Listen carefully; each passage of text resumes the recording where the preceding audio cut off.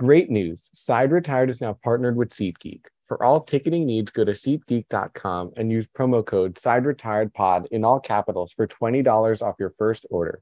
We've got you covered from all things ranging from sporting events to concerts, including the St. Louis Cardinals, Cincinnati Reds, and Big Time Rush. Yes, this means we're officially taking you out to the ball game. And now for today's episode of Side Retired Podcast.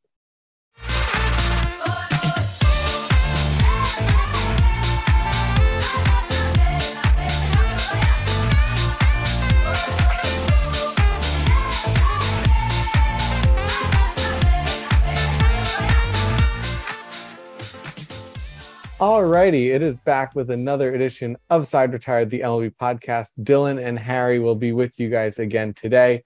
Similar to our episode last week, which you haven't checked out yet, definitely make sure to do so, where Harry broke down his top 5 Cincinnati Reds prospects in that organization.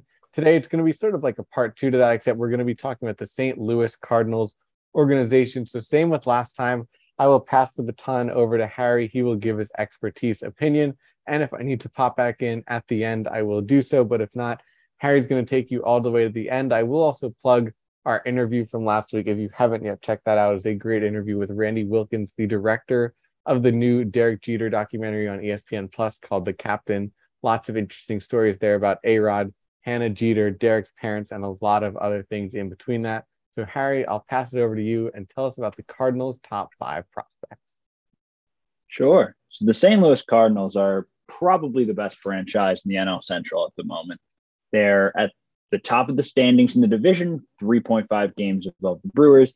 And not only have they dominated in the 2000s, they've won World Series a decade ago, and they kind of look to be on the upswing again. But this is a team that is probably one of the best MLB pipelines, probably in the entire league as of late. In the past 3 or so years, they've called up a ton of guys like Tyler O'Neill, Dylan Carlson, Tommy Edman, Ryan Helsley, and now Nolan Gorman, Brendan Donovan, all of whom have had rather instantaneous success at the big league level. And their farm system, again, even though it didn't necessarily look too great to start the year, looks completely locked and reloaded at this time. I'm going to give you my top 5 prospects. And to start, I'll give you some honorable mentions, in which I have Gordon Graceffo, Ivan Herrera, Michael McGreevy, all of 3, 2 of whom are some pretty decent pitchers who I think have a really nice floor, but with some solid upside. Ivan Herrera is a pretty solid catching prospect as well. Without further ado, here are my top 5 Cardinals prospects. Number 1, not really a debate, in my opinion, is Jordan Walker. Currently a third baseman, but projects maybe as a corner outfielder in the long term. Walker was a guy who is kind of unanimously viewed as a top 15 prospect. I've seen some sites put him as high as top 5. And to kind of put into perspective what the Cardinals think of him, this is a guy that the team was really unwilling to move in a deal for Juan Soto, which should really tell you all you need to know about him. He's only 20 years old, but right now is projected to have around a 105 WRC plus by Steamer. If he were to make the league right now, he has a 132 WRC plus or a 915 OPS in AA.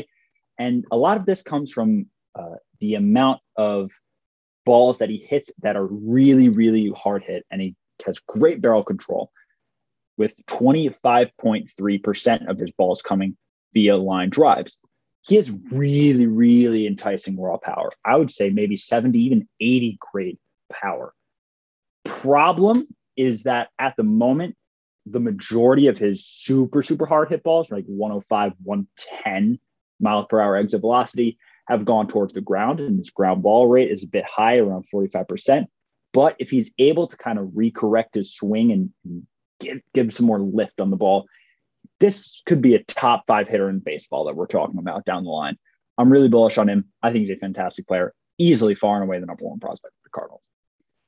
2 through 4 is a very close tier, in my opinion. And I'll name all 3: Mason Wynn, Tink Hence, and Alec Burleson.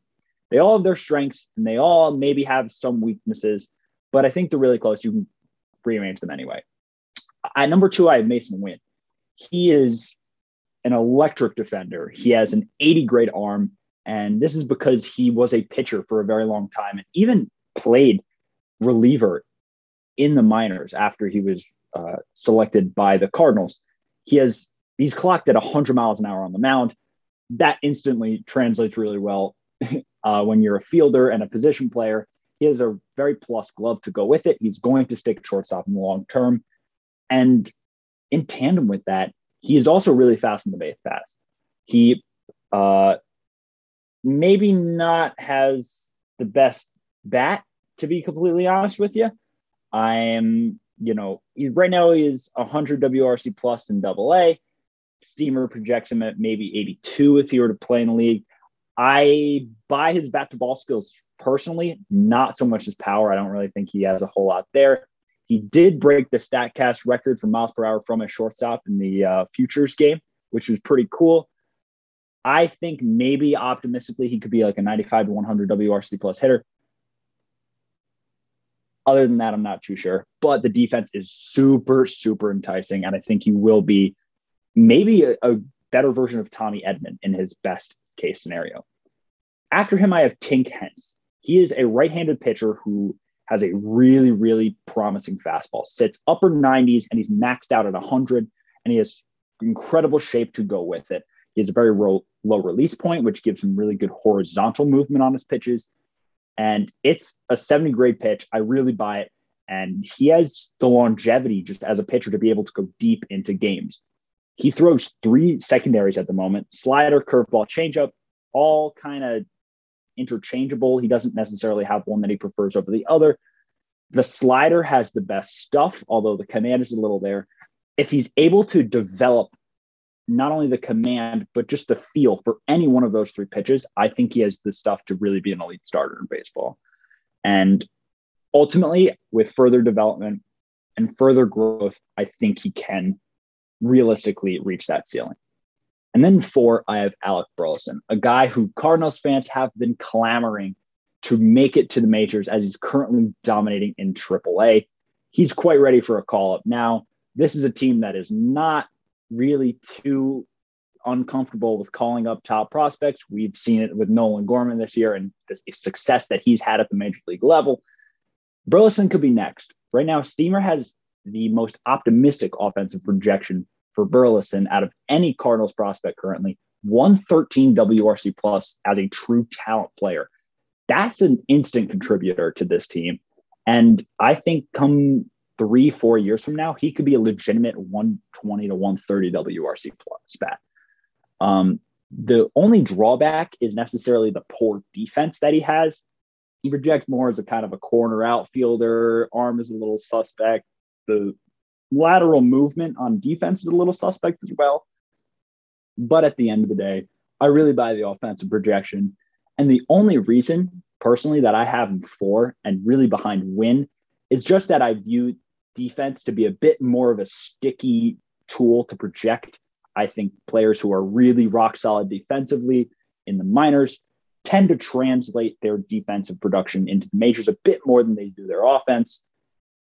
But Burleson's a guy who I really don't think will go wrong, and I think could really be an effective hitter at the next level. Now, my number 5 prospect, there are a few guys in contention. I named my honorable mentions earlier, but I'm going to go with the guy that they most recently drafted and who was personally my top pitcher in the 2022 MLB draft, Cooper Hjerpe, a left-handed pitcher out of Oregon State. He was one of the best pitchers in all of college baseball last year. He had a 2.53 ERA, a 1.24 FIP, an 87 WHIP, and a 7 strikeout to walk ratio. He dominated. He just overpowered hitters at every single step of the game.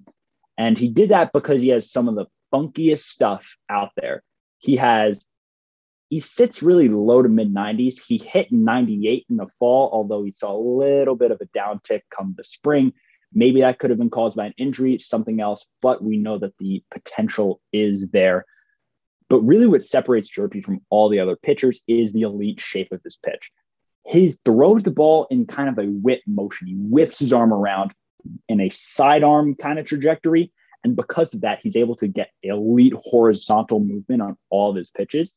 And he also, to kind of go with that fastball, he has a really, really dominant sweeper that has overpowered hitters. in college baseball last year at a whiff rate over 50%. He's still developing feel for the pitch. It still maybe could use a little bit more vertical movement as opposed to just that horizontal sweep that I mentioned. But those are two pitches that I think could project as plus in the majors. Obviously, he hasn't really cemented himself as a presence in the minors, but the stuff is there. I'm really confident in Hjerpe, and I think that he could be a legitimate starter and a legitimate top of the rotation starter for a contending St. Louis Cardinals team down the road. Really, to kind of wrap it all up, this is a team that is not devoid of prospect talent, even though they've really called up a ton of guys in recent years and seen success from a lot of guys in recent years, which I think is more important. The hitting talent is there. The pitching talent's on the come up. You also have guys who I didn't name, like Matthew Liberatore, who are making the bigs now. As much as it pains me to say it, because I'm a diehard Cincinnati Reds fan, and we've butt heads significantly, especially last year where they kind of took our playoff spot from us right under the rug with a just ridiculous winning streak to end the year.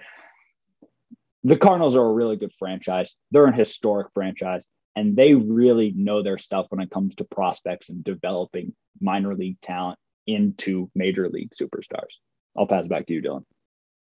All right. Sounds good. So obviously you can check out all of these prospects in the future when they head to Busch Stadium using our Side Retired promo code on SeatGeek, Side Retired Pod in all capitals.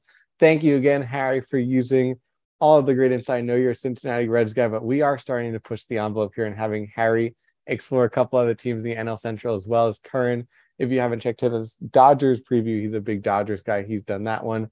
But he's also going to preview a couple of NL West teams in the future, but Harry's doing a great job leading the way, leading the charge, and volunteering to go first. So hopefully that's going to lead to a lot of views on Harry's episode here. As we mentioned earlier, check out the Randy Wilkins interview. We also had a couple other solid ones with Gary Sheffield Jr., Declan Cronin, and the head coach of the Savannah Bananas, Tyler Gillum, which if you haven't checked out, also on ESPN+, there's a new series called Banana Land, which previews how the Savannah Bananas were created. So sort of fun and interesting that the top two shows on ESPN Plus right now, we had both of the creators / head guys on. So nice little way to go Side Retired there. But of course, James, Jack, and I will be back as always. Harry, Potter, and Curran, you'll also hear their nice little cameos in the future as well. We are all moving into college though at this time. Of course, this is a kind of college age show, so I assume a lot of our listeners are doing so as well at the same time. So it might be a little less frequently for the next couple or so days. But by September 1, we will be getting into a groove of every Monday, Tuesday, Wednesday, Thursday, and Friday. There will be some form of Side Retired coming at you, whether it's one of these mini episodes, an interview, or the three amigos at the beginning doing everything as usual. But again, thank you for sticking with us. Hope you enjoy these mini episodes. The nice 5-star ratings on Apple Podcasts tell us that you really do enjoy them. So for Harry and Dylan, until the next time, the Side is retired.